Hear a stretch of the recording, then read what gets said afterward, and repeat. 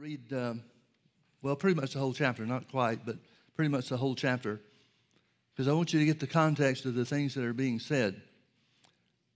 1 Corinthians chapter 10, verse 1, "Moreover, brethren, I would not that you should be ignorant, how that all our fathers were under the cloud, and all passed through the sea, and were all baptized unto Moses in the cloud and in the sea, and did all eat the same spiritual meat, and did all drink the same spiritual drink. For they drank of that spiritual rock that followed them, and that rock was Christ." He's talking about when Israel came out of Egypt, and God caused them to pass over the Red Sea on dry land. And then when Pharaoh's armies chased after them, they were drowned in the sea. But with many of them, God was not well pleased, for they were overthrown in the wilderness. Now these things were our examples, to the intent that we should not lust after evil things, as they also lusted. Neither be ye idolaters, as were some of them. As it is written, the people sat down to eat and drink and rose up to play. Neither let us commit fornication, as some of them committed, and fell in one day 23,000. Neither let us tempt Christ, as some of them also tempted, and were destroyed of serpents. Neither murmur ye, as some of them also murmured, and they were destroyed of the destroyer. Now all these things happened unto them for ensamples. This word ensample is the same word example that we saw earlier. And they are written for our admonition, upon whom the ends of the world are come. Now when the Bible says that the things of the Old Testament are our examples, when Paul writes to the Corinthians is not a Jewish church. The churches in Corinth are Gentile churches. So when Paul writes by the inspiration of the Holy Ghost about the Old Testament being examples to us, then he has to, and the time that he was there in Corinth, founding and starting the church, and for whatever period of time he stayed there, I think the least he was at any one place was 3 months, and the most he was in any one place was Ephesus, when he was there for 3.5 years. So obviously, Paul expects them to know what he's talking about, which means he had to teach a lot of Jewish history when he started the churches. He had to instruct them into the history of the Jews for them to understand what the examples were for. Now, I want you to turn with me to Deuteronomy chapter 11, please. This is going to speak to us about some of those examples. Verse 1, "Therefore thou shalt love the Lord thy God, and keep his charge and his statutes, and his judgments and his commandments always. And you know this day, for I speak not with your children which have not known, and which have not seen the chastisement of the Lord your God, his greatness, his mighty hand, and his stretched out arm, and his miracles and his acts which he did in the midst of Egypt unto Pharaoh the king of Egypt, and to all of his land. And what he did unto the army of Egypt, unto the horses, and to their chariots, how he made the water of the Red Sea to overflow them as they pursued after you, and how the Lord has destroyed them until this day. And what he did unto you in the wilderness until you came unto this place. And what he did unto Dathan and Abiram, the sons of Eliab, the sons of Reuben, how that the earth opened her mouth and swallowed them up, and their households and their tents, and all the substance that was in their possession in the midst of all Israel. But your eyes have seen the great acts of the Lord which he did. Therefore shall you keep all the commandments which I command you this day, that you may be strong and go in and possess the land, whether you go to possess it, and that you may prolong your days in the land, which the Lord sware unto your fathers to give unto them and to their seed, a land that floweth with milk and honey. For the land whither thou goest to possess it is not as the land of Egypt from whence you came out, where thou sowest thy seed and watered it with thy foot as a garden of herbs. But the land whither you go to possess it is a land of hills and valleys, and drinketh water of the rain of heaven, a land which the Lord thy God careth for, The eyes of the Lord thy God are always upon it, from the beginning of the year even to the end of the year. And it shall come to pass, if you shall hearken diligently unto my commandments, which I command you this day, to love the Lord your God and to serve him with all of your heart and with all of your soul, that I will give you the rain of your land in his due season, the first rain and the latter rain, that thou mayest gather in thy corn and thy wine and thine oil. And I will send grass in the fields for thy cattle, that thou mayest eat and be full. Take heed to yourselves, that your heart be not deceived, and you turn aside and serve other gods and worship them. And then the Lord's wrath will be kindled against you, and he shut up the heaven, that there be no rain, and that the land yield not her fruit, unless you perish quickly from off the good land which the Lord giveth thee. Therefore shall you lay up these words in your heart and in your soul, and bind them for a sign upon your hand, that they may be as frontlets between your eyes. And you shall teach them your children, speaking of them when thou sittest in thine house, and when thou walkest by the way, when thou liest down, and when thou risest up. And they shall write them upon the doorposts of thine house, and upon thy gates, that your days may be multiplied, and the days of your children in the land which the Lord sware unto your fathers to give them, as the days of heaven on the earth. Now, in Deuteronomy chapter 11, really pretty much the whole book of Deuteronomy is Moses. When Moses is giving his farewell address to the people.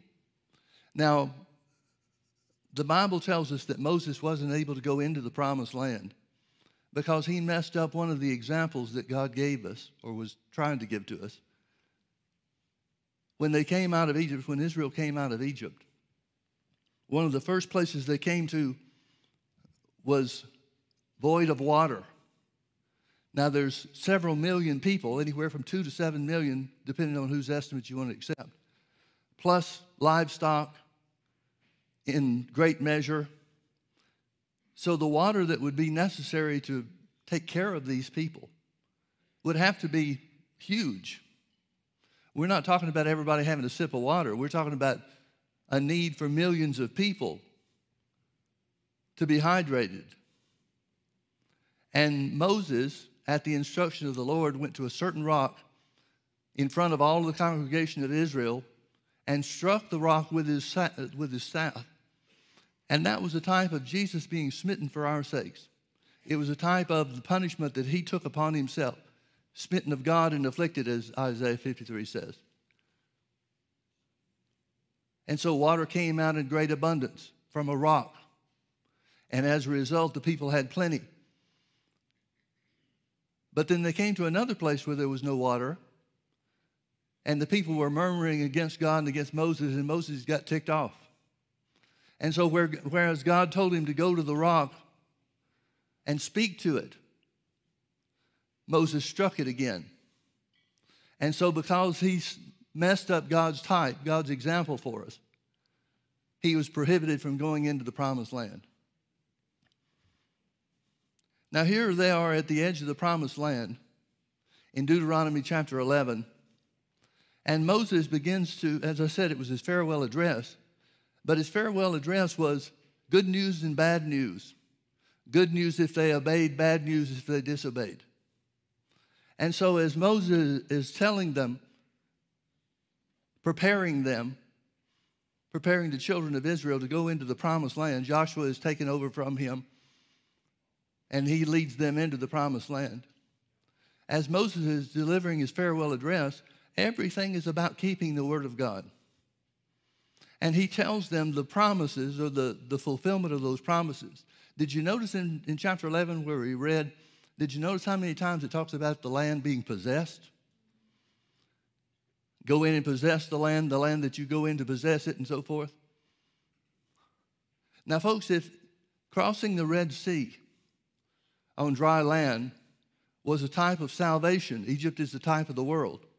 And so when they crossed over the Red Sea on dry land, that was a type of entering into salvation, entering into God's deliverance.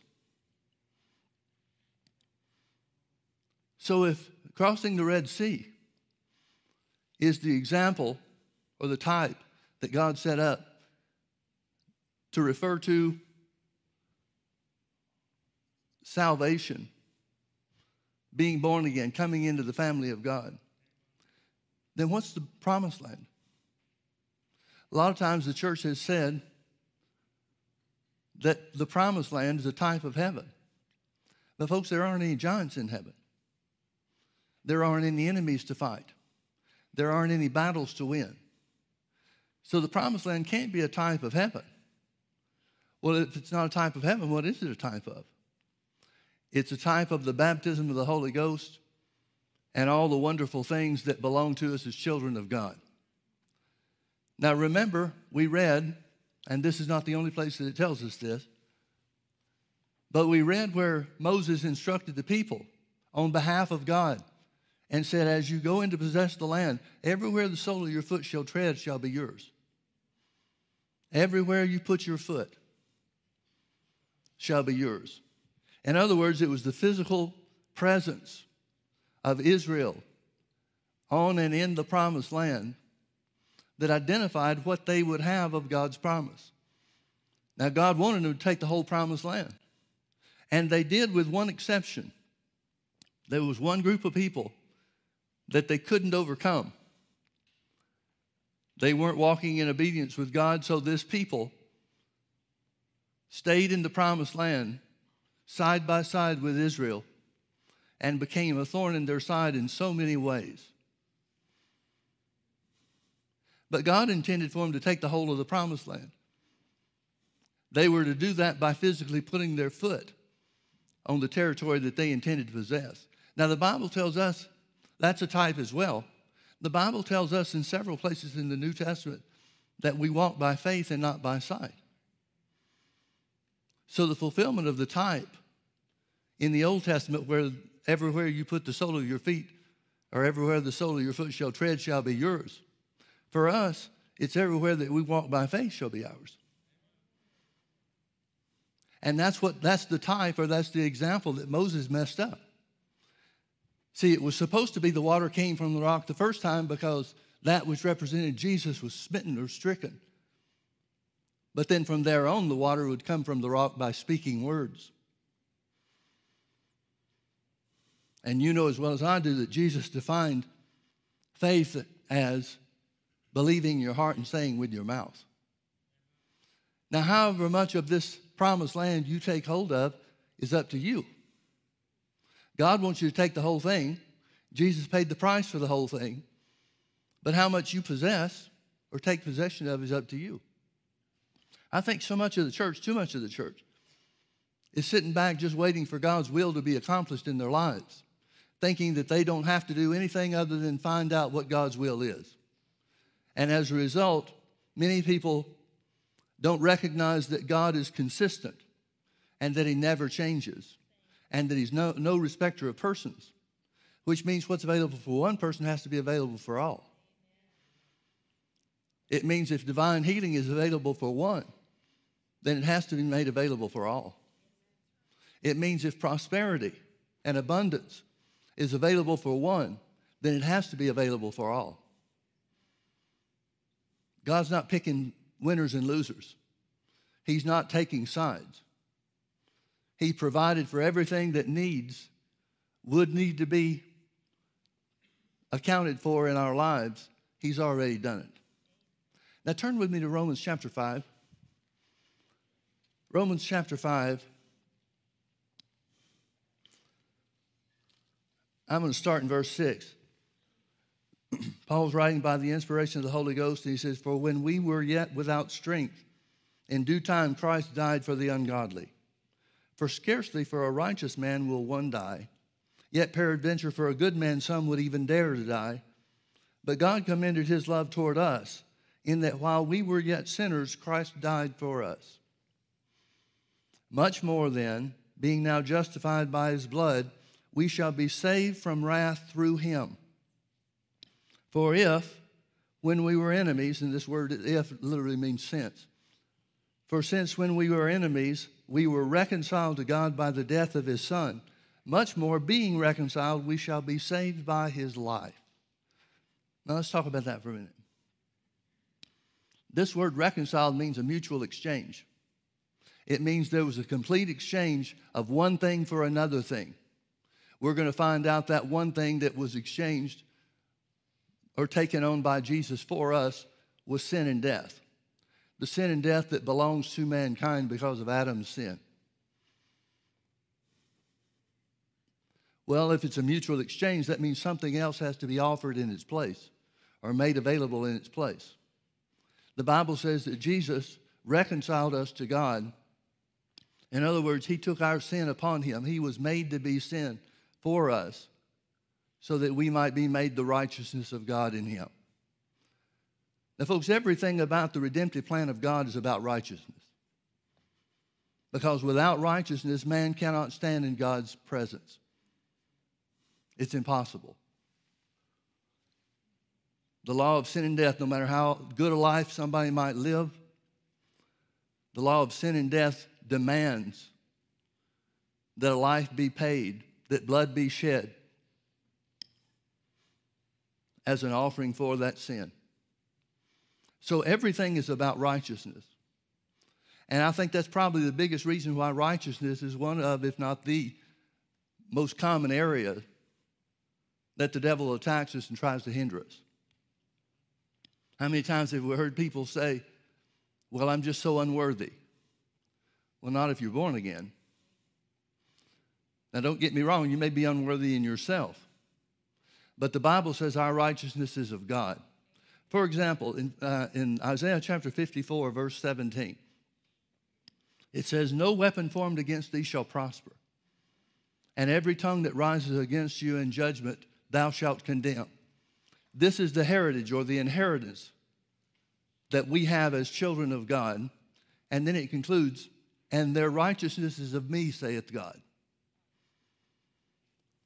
So here in the Old Testament, God is identifying through Isaiah the prophet that it's because we've been made righteous that we can live free from any and every weapon that's formed against us.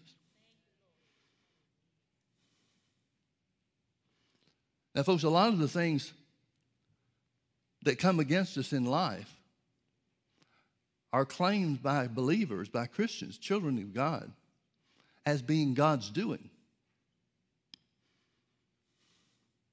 Some people will say that God uses sickness and disease to teach us. Well, what about no weapon formed against us shall prosper? Why would God use something that he doesn't have, by the way? If God was going to make somebody sick, where would he get the sickness? He doesn't have any. There's certainly none in heaven. Everybody agrees that heaven is a place that's void of anything that could hurt and harm mankind. And the Bible tells us, we saw very clearly, and we could prove it from several other instances as well, but we saw clearly that God's intent and God's plan through obeying his word, by walking by faith, that he wants us to live a life that's like days of heaven on the earth. Well, what are days in heaven like? The Bible says that heaven's a place of joy. The Bible tells us that heaven is a place of purity. It's a place of victory. There's no Blue Mondays in heaven. There's no looking forward to the weekend.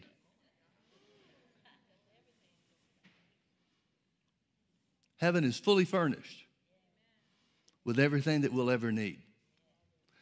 Well, that's the way God wants it to be here on the earth. And if you think about it from the standpoint of creation, God created everything in 6 days, and on the seventh day he rested. The Bible says that when God had created everything that he made in 6 days, it goes further to say that he put an end to all that he created. In other words, everything that God ever created on the earth was created in those 6 days. He could not and did not come back afterwards and tweak something or bring something else that hadn't been there before. God made an end of his creative works at the end of the sixth day, culminating with man's creation. And God looked at it and said that it was very good. What does that mean? Well, when we're talking about God, it has to mean that it was perfect. And there was nothing that could hurt man. There was no sickness and disease. There was no poverty or lack. There was no unrighteousness, no sin. There was nothing that could hurt and harm man. Well, folks, the Bible says God never changes. We can see clearly from that God's intent was for man to live in paradise. The earth, the whole earth was a paradise before sin came in on the scene. Now, why was it a paradise? Because God made it to be. Why did God make the earth to be paradise? Because that was his intent. That was his will. And since he never changes, if it was his original will, it has to be his will today. God didn't change because man sinned. God's plan for the earth didn't change because of man's sin. Let's go back to Romans chapter 5. Let's read verse 10 again. For since when we were enemies, we were reconciled, there's that mutual exchange, reconciled to God by the death of his Son, much more being reconciled. In other words, being born again, being a child of God. Much more being reconciled, we shall be saved by his life. This word saved is the word sozo. It's an all-inclusive term that's used throughout the New Testament for salvation. It means to rescue. It means to deliver. It means to make safe. It means to make sound. It means to heal. All of that is part of God's package of redemption or salvation. And not only are we reconciled into his family by the blood of Jesus, but Paul goes another step. He says, since we have been reconciled by the blood of Jesus, in other words, since the blood of Jesus was offered as a one-time sacrifice, a worthy sacrifice for all of man's sins, since we were made the righteousness of God through the new birth, everybody doesn't take advantage of it, but it belongs to everybody. Then Paul goes another step by the direction of the Holy Ghost and says, if the blood of Jesus was able to reconcile us back unto righteousness, then much more. Get that phrase, much more. Paul uses the much more phrase several times in the letters that he writes to the churches. Jesus used much more several times when he was talking about the character and the nature of God. Much more simply means that one thing being compared to another, the first thing being so much greater than the other, they really shouldn't be compared.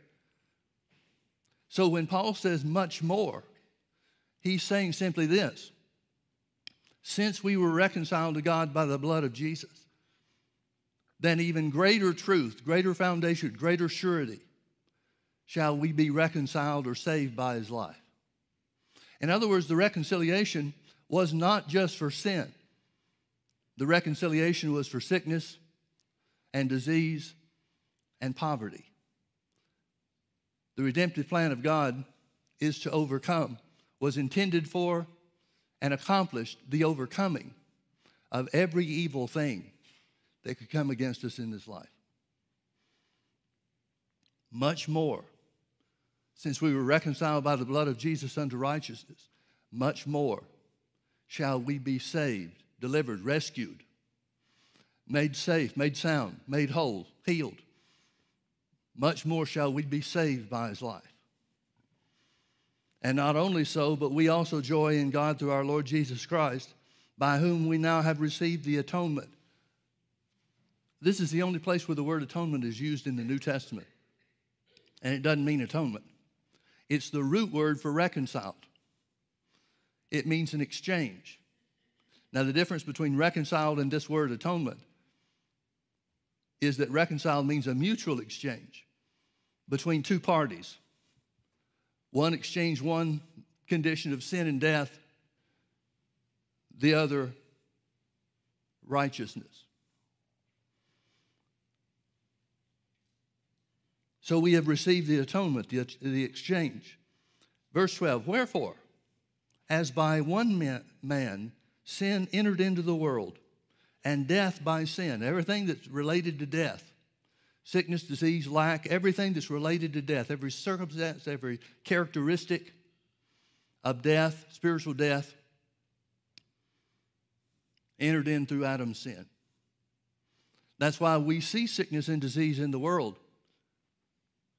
and can understand how it could be here, because God sure didn't make it. That's why we see tragedies, why we see lack in the world around us, because the whole world lieth in darkness. The whole world has been affected by spiritual death through one man, and that was Adam. Wherefore, as by one man sin entered the world, and death by sin, and so death passed upon all men, for that all have sinned. For until the law, sin was in the world, but sin is not imputed where there is no law. Nevertheless, death reigned. He's talking about spiritual death. You remember when God told Adam not to eat of the forbidden fruit? He said, in the day you eat thereof, you shall surely die. Well, he couldn't have been talking about physical death, because Adam didn't die for 930 years. Well, what other death is there? The only other death that the Bible speaks of is spiritual death, which is separation from God. And that's exactly what happened to Adam and Eve. When they disobeyed God, their eyes were opened, they saw they were naked, and they were ashamed, and they hid from God. Death passed upon all men. Because we were in Adam when Adam sinned, it passed upon mankind, including you and me. Nevertheless, death reigned from Adam to Moses, even over them that had not sinned after the similitude of Adam's transgression, who is the figure of him that was to come. That means that Adam is a type of Jesus. That means Adam is a type of the Messiah. Adam's one sin brought the law of sin and death into the world. Jesus' action and sacrifice on the cross restored us to righteousness. But not as the offense, so is the free gift. For if through the offense of one many be dead, much more the grace of God and the gift by grace, there's that much more again. He's saying this is a bad comparison, but I don't have anything else to use. Much more through the grace of God and the gift by grace, which is by one man, Jesus Christ, has abounded unto many. And not as it was by one that sinned, so is the gift. For the judgment was by one to condemnation. Still talking about Adam. The judgment was by one to condemnation, but the free gift is of many offenses unto justification. In other words, it's saying Jesus paid the price for two types of sin. Isaiah 53:5 says it this way: He was wounded for our transgressions. He was bruised for our iniquities. The chastisement of our peace was upon him, and with his stripes we were healed. Now, what's the difference between transgressions and iniquities? If you look them up in the dictionary or look them up in a Greek concordance, a Hebrew concordance, there's very little difference between the two words. So why does the Bible specifically identify two different types of sin? Because the first sin was Adam's sin. Jesus redeems us from Adam's sin and brings us into righteousness. But the second sin is your personal sins. See, it'd be real easy for us to sit back and say, well, Adam messed things up. I don't know what he was thinking. But that shouldn't apply to me because I didn't commit that sin. But the reality is, given the opportunity, we would have. And so here where it's talking about being reconciled unto God, it's talking about Jesus paying the price for offenses. He paid the price not only for the original sin, which brought sin and death into the world, but he's also talking about your individual sins. Think about that, folks. Everything that we ever have done, everything that we've ever contemplated doing, everything that we will ever do that's contrary to the will of God was paid for by the blood of Jesus. It was a total redemption. It was a total reconciliation. Verse 17, for if, here's this word since again, since by one man's offense, Adam sinned, death reigned by one. Much more, here's that much more again. It's a poor comparison, but there's no other comparison to be made.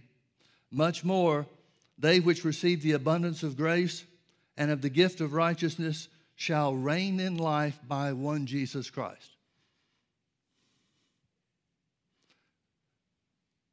Notice the place of righteousness that brings us into a place of authority, or the condition of authority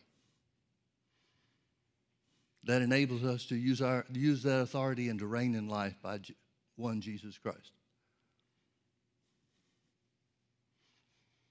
Now, folks, there's two ways to know this. One is experientially. That's a problem because we have trouble with sin even after we're born again.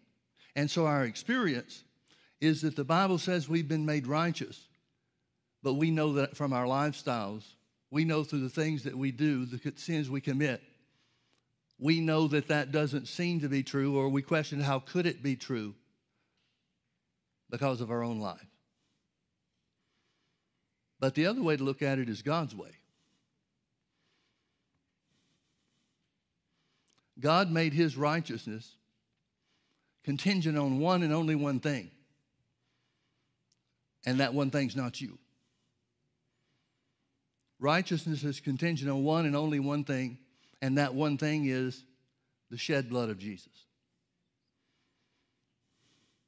So what the Bible is telling us is that because Jesus paid the price, you have been made righteous whether you ever live up to it or not. Now let's back up for a minute and talk about something. Children of Israel came through the Red Sea on dry land. That's a type of salvation. They entered into the family of God, so to speak, or that which represents the family of God to us. But they were in the wilderness. They were still in a hard place. It took 2.5 years or so for this large group of people to depart from Egypt and then get to where the promised land was. Now, we all know what happened when they came to the promised land the first time. Numbers chapter 13 and 14 tell us very specifically, and that's an example for us too, how that through unbelief they refused to accept that God was on their side and would deliver the people that were living in the promised land unto them. They said, we can't do it. They said, we can't take the promised land because of the people that live there. And because of their unbelief, they wound up having to wander in the wilderness for 40 more years.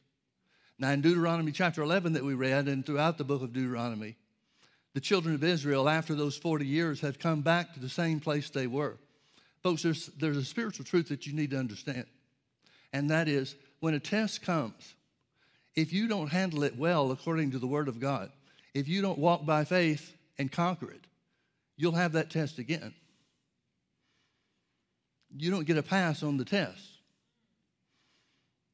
So you might as well learn what the Word says and identify how to walk by faith to take hold of whatever it is the devil's trying to keep you from so that you can pass it once and for all.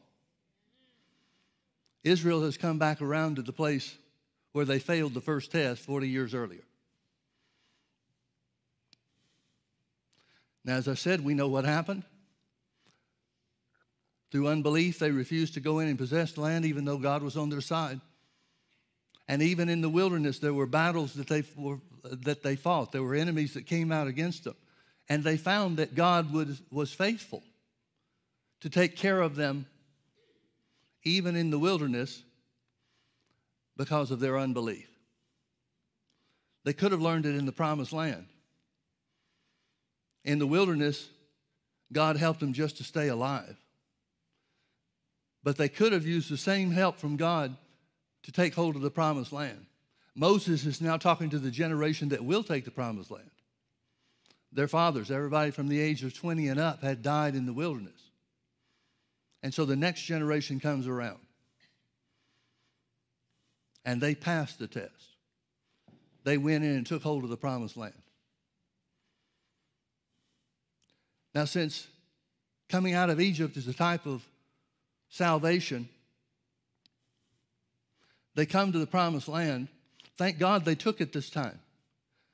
But they didn't have to. It wasn't like God had ordained it, and no matter what they chose, they were going in. If that was the way that God worked, it would have been the way that he worked 40 years before. Israel, the second generation of Israel, could have refused to go to the promised land too. And that's exactly what a lot of people do in this present day. They come into salvation. They see the goodness of God concerning the forgiveness of sins.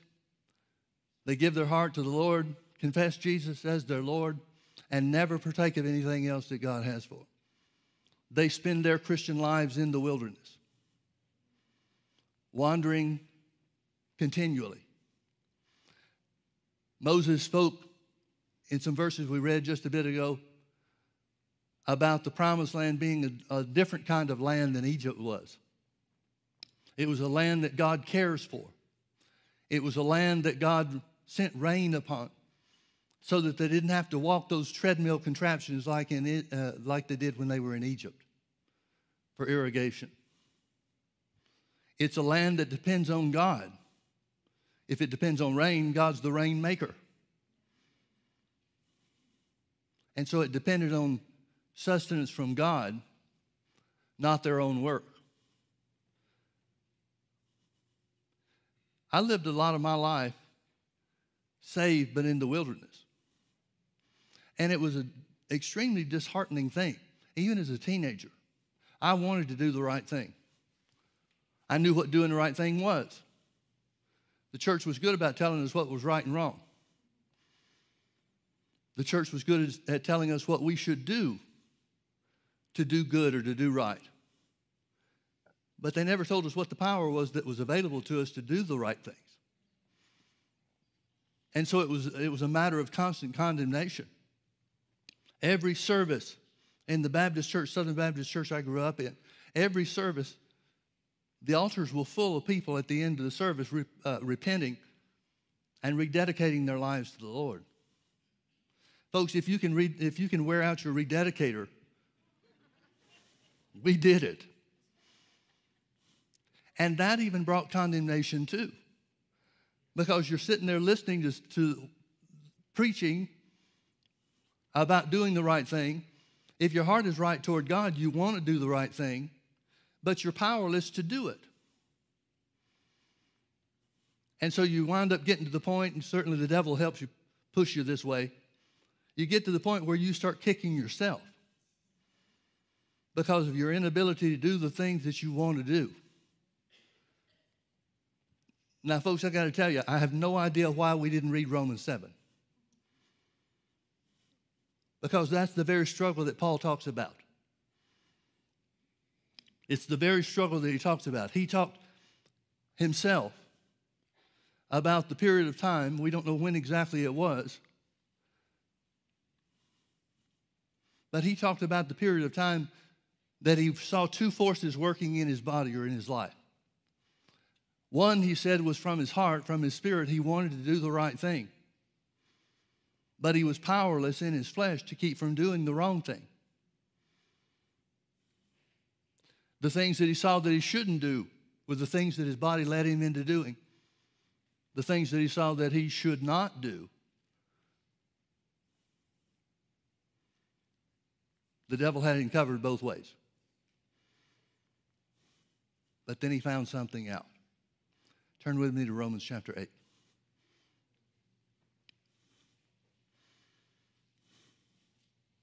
Romans chapter 8, beginning in verse 1, Paul says, "There is therefore now no condemnation to them that are in Christ Jesus." He ends chapter 7 by saying, who's going to deliver me from the body of this death? The body that's controlled and influenced by spiritual death. He answers and says, I thank God Jesus Christ is the deliverer. And because Jesus is the deliverer, read verse 1 again. There is therefore now no condemnation to them that are in Christ Jesus. Now you notice I left the last phrase off. This is one of those mysteries about the King James Bible the translators took a phrase that was part of verse 4 and pulled it up into verse 1. Now, why did they do that? King James reads, "There's therefore now no condemnation to them that are in Christ Jesus, who walk not after the flesh, but after the Spirit."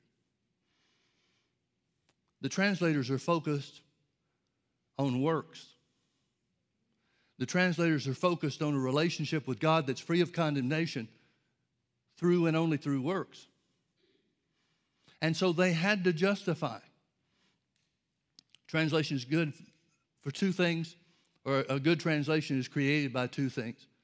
All translations depend on these two things. The first is the knowledge of the language. King James translators were really good on that. But the second is the knowledge of the character and the nature of God.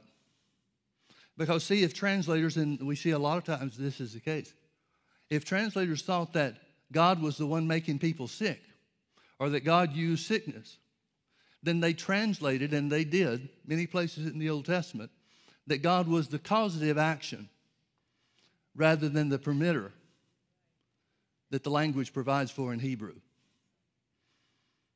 There are certain places where the understanding of the translators, their understanding of God, is so blatant and so egregious.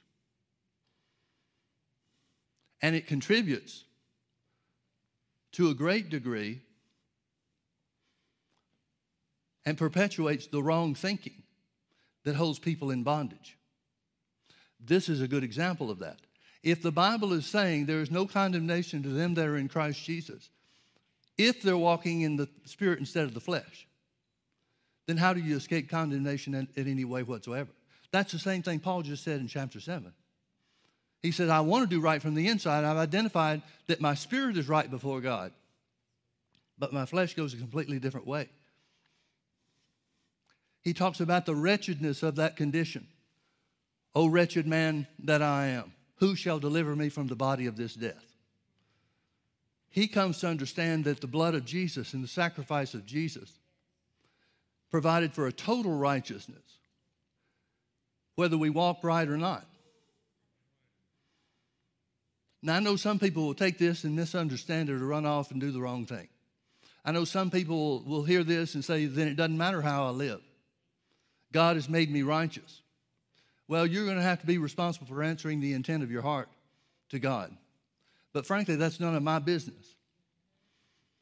The only way to overcome the idea that man is unworthy is to say it exactly the way the Bible says it, in that redemption was a complete and total work. If you and I can add to our redemption by living right, then it's not completely dependent on the blood of Jesus. And that's where the devil tries to keep us bound. That's where the devil tries to make us think that what you do, what I do, the way we live our lives is contingent on whether or not we will experience righteousness in its true form. But folks, righteousness in its true form is the new birth.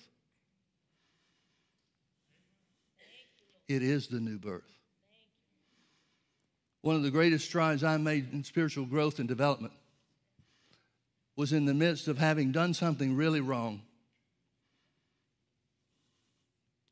But instead of doing the thing that I always had done before, and that was kick myself, feel bad about myself, feel worthless, cry, repent, apologize to God. I'd done all those things for many years, and they frankly didn't work. So I took a new approach. I went to the Father and I said, Lord, I sure don't feel like it, but your word says I've been made righteous by the blood of Jesus. I declare my righteousness.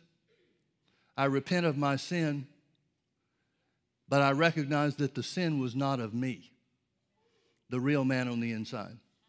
And folks, I got to tell you, I'm not trying to persuade you in my experience, because we all have different experiences and all experience things in different ways. But there was something that came down upon me. There was a peace. I was in my car. And there was a peace that came down upon me that was unlike anything that I had ever experienced up to that point.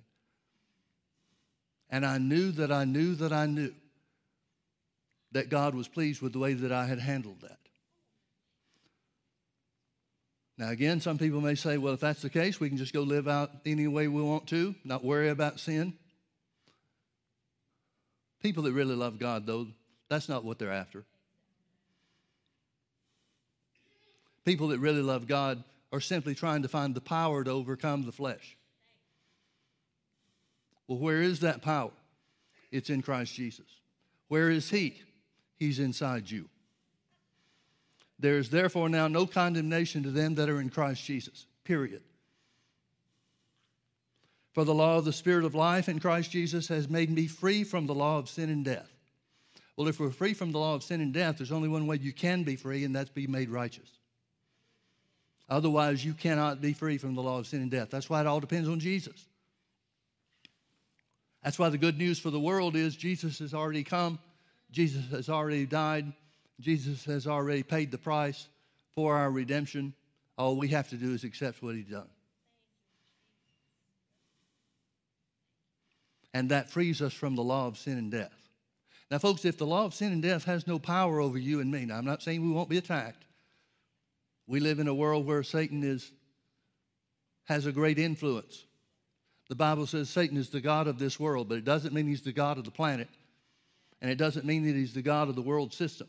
It means he's God for a period of time, that he knows his time is coming. First evil spirit that Jesus came in contact with, according to the four Gospels, as he was casting the devil out of this person, the evil spirit that had possessed the man said, have you come to torment us before the time? I take great comfort in the fact that first and foremost, on the minds of evil spirits that are at work in this earth, is that their clock is running out. They know it. They hope we don't know it, but they know it. And that's what Satan being the god of this world means. He's the god of this period of time. But even in that period of time, it doesn't have to affect you and me. The law of the Spirit of life in Christ Jesus has made, not will make, has made you free from the law of sin and death. That means everything that could harm somebody.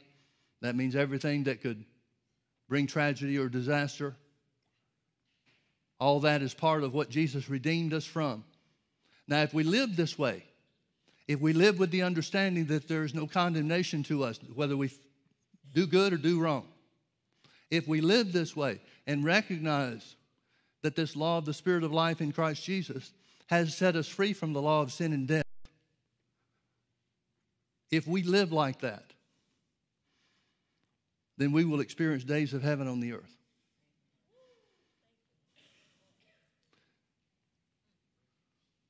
Remember when Jesus was asked by his disciples to teach them to pray? Part of Jesus' prayer is, Our Father which art in heaven, hallowed be thy name. Thy kingdom come. So it hadn't yet come. It has now, but it hadn't when Jesus was here on the earth. He said, thy kingdom come. Well, what is the kingdom of God? He defines it for us. Thy kingdom come, thy will be done on earth as it is in heaven. So according to Jesus, God wants things to be the same in your life here on the earth as he has made available for you to have in heaven. So days of heaven on earth is a function of knowing who we are in Christ Jesus. In other words, it's crossing over into that promised land, to take hold of the baptism of the Holy Spirit, to take hold of the healing virtue and power of God, to take hold of the delivering power that Jesus made available to us. All those things that make up that root word for salvation, that sozo, that's an all-inclusive term.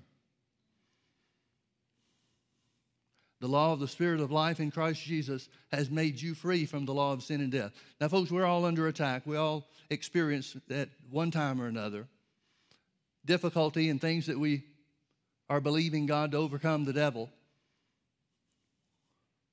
Characteristics of death. It doesn't mean that we won't have any more battles. Remember, there were giants in the promised land. There was the land that they had to possess. It didn't just fall on them like ripe cherries off a tree. So there are things that we will have to walk by faith in order to take possession of. But again, it points to God's never-changing will. He wants you to have it here on the earth just like it is in heaven. And he made available a way for that to be, which was the sacrifice of Jesus' blood. I want to challenge you to do something, folks. For the next 30 days, I challenge you to look yourself in the mirror in the morning. Do this at least once a day. And watch yourself say that you are the righteousness of God in Christ Jesus. And because you're righteous, no weapon formed against you shall prosper. Because you're righteous, you're free from the law of sin and death. If you'll do that in 30 days' time, you'll look back and marvel at what you used to be. Because remember, being a doer of the word is putting it to practice in your life. Being a doer concerning the truth of righteousness would be to confess your righteousness no matter whatever else is going on. And if you stumble, if you slip, trip up, declare your righteousness. Don't declare what a loser you are. Don't declare what a weak Christian you are. Declare your righteousness. That'll change your life, folks. And nobody can do it but you. I can do it for me, but I can't do it for you. But if you will do it for you, it'll change everything about your life. Let's pray. Father, we magnify your name. We worship you. We declare your goodness. We declare your righteousness. Say this after me. By the word of God and the sacrifice of Jesus, I have been made righteous. I'm not going to be righteous when I get to heaven. I am righteous now. That righteousness, that law of the Spirit of life in Christ Jesus has set me free from the law of sin and death. My righteousness is of God himself. Therefore, no weapon formed against me shall prosper. And every tongue that rises against me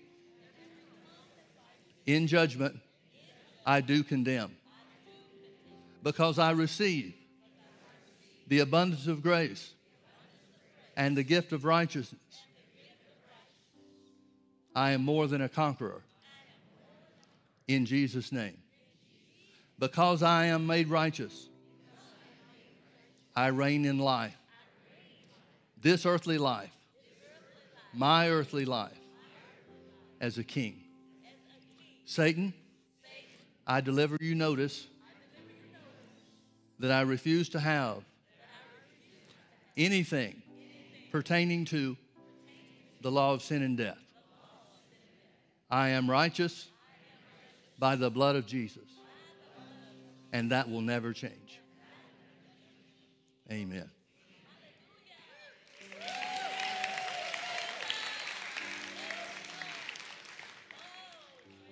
Now, folks, if you meditate on those things after you say them, you won't need a car to get to work.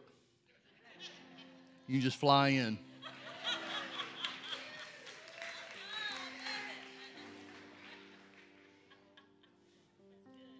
It'll provide a joy to your life that you can't have any other way. When we confess who we are in Christ Jesus, When we say we are what the Bible says, no matter how we feel about it, no matter what it looks like to anybody else, but just simply because of what the Bible says, that's real faith. That's taking possession of the righteousness of God that's yours. Amen. Amen. Let's all stand. Let's lift our hands and thank God for his goodness one more time. We bless you, Holy Father. We thank you for your righteousness. We thank you for your healing power. We thank you for your provision. We thank you for all that Jesus paid for. We declare it's ours. We put the sole of our foot by faith on it through the confession of our mouths. And we thank you, Father, for your goodness, that you watch over your word to perform it. In Jesus' name, amen. Amen. Well, come on back and be with us tonight at 6 o'clock for Healing School if you can. Have a great day.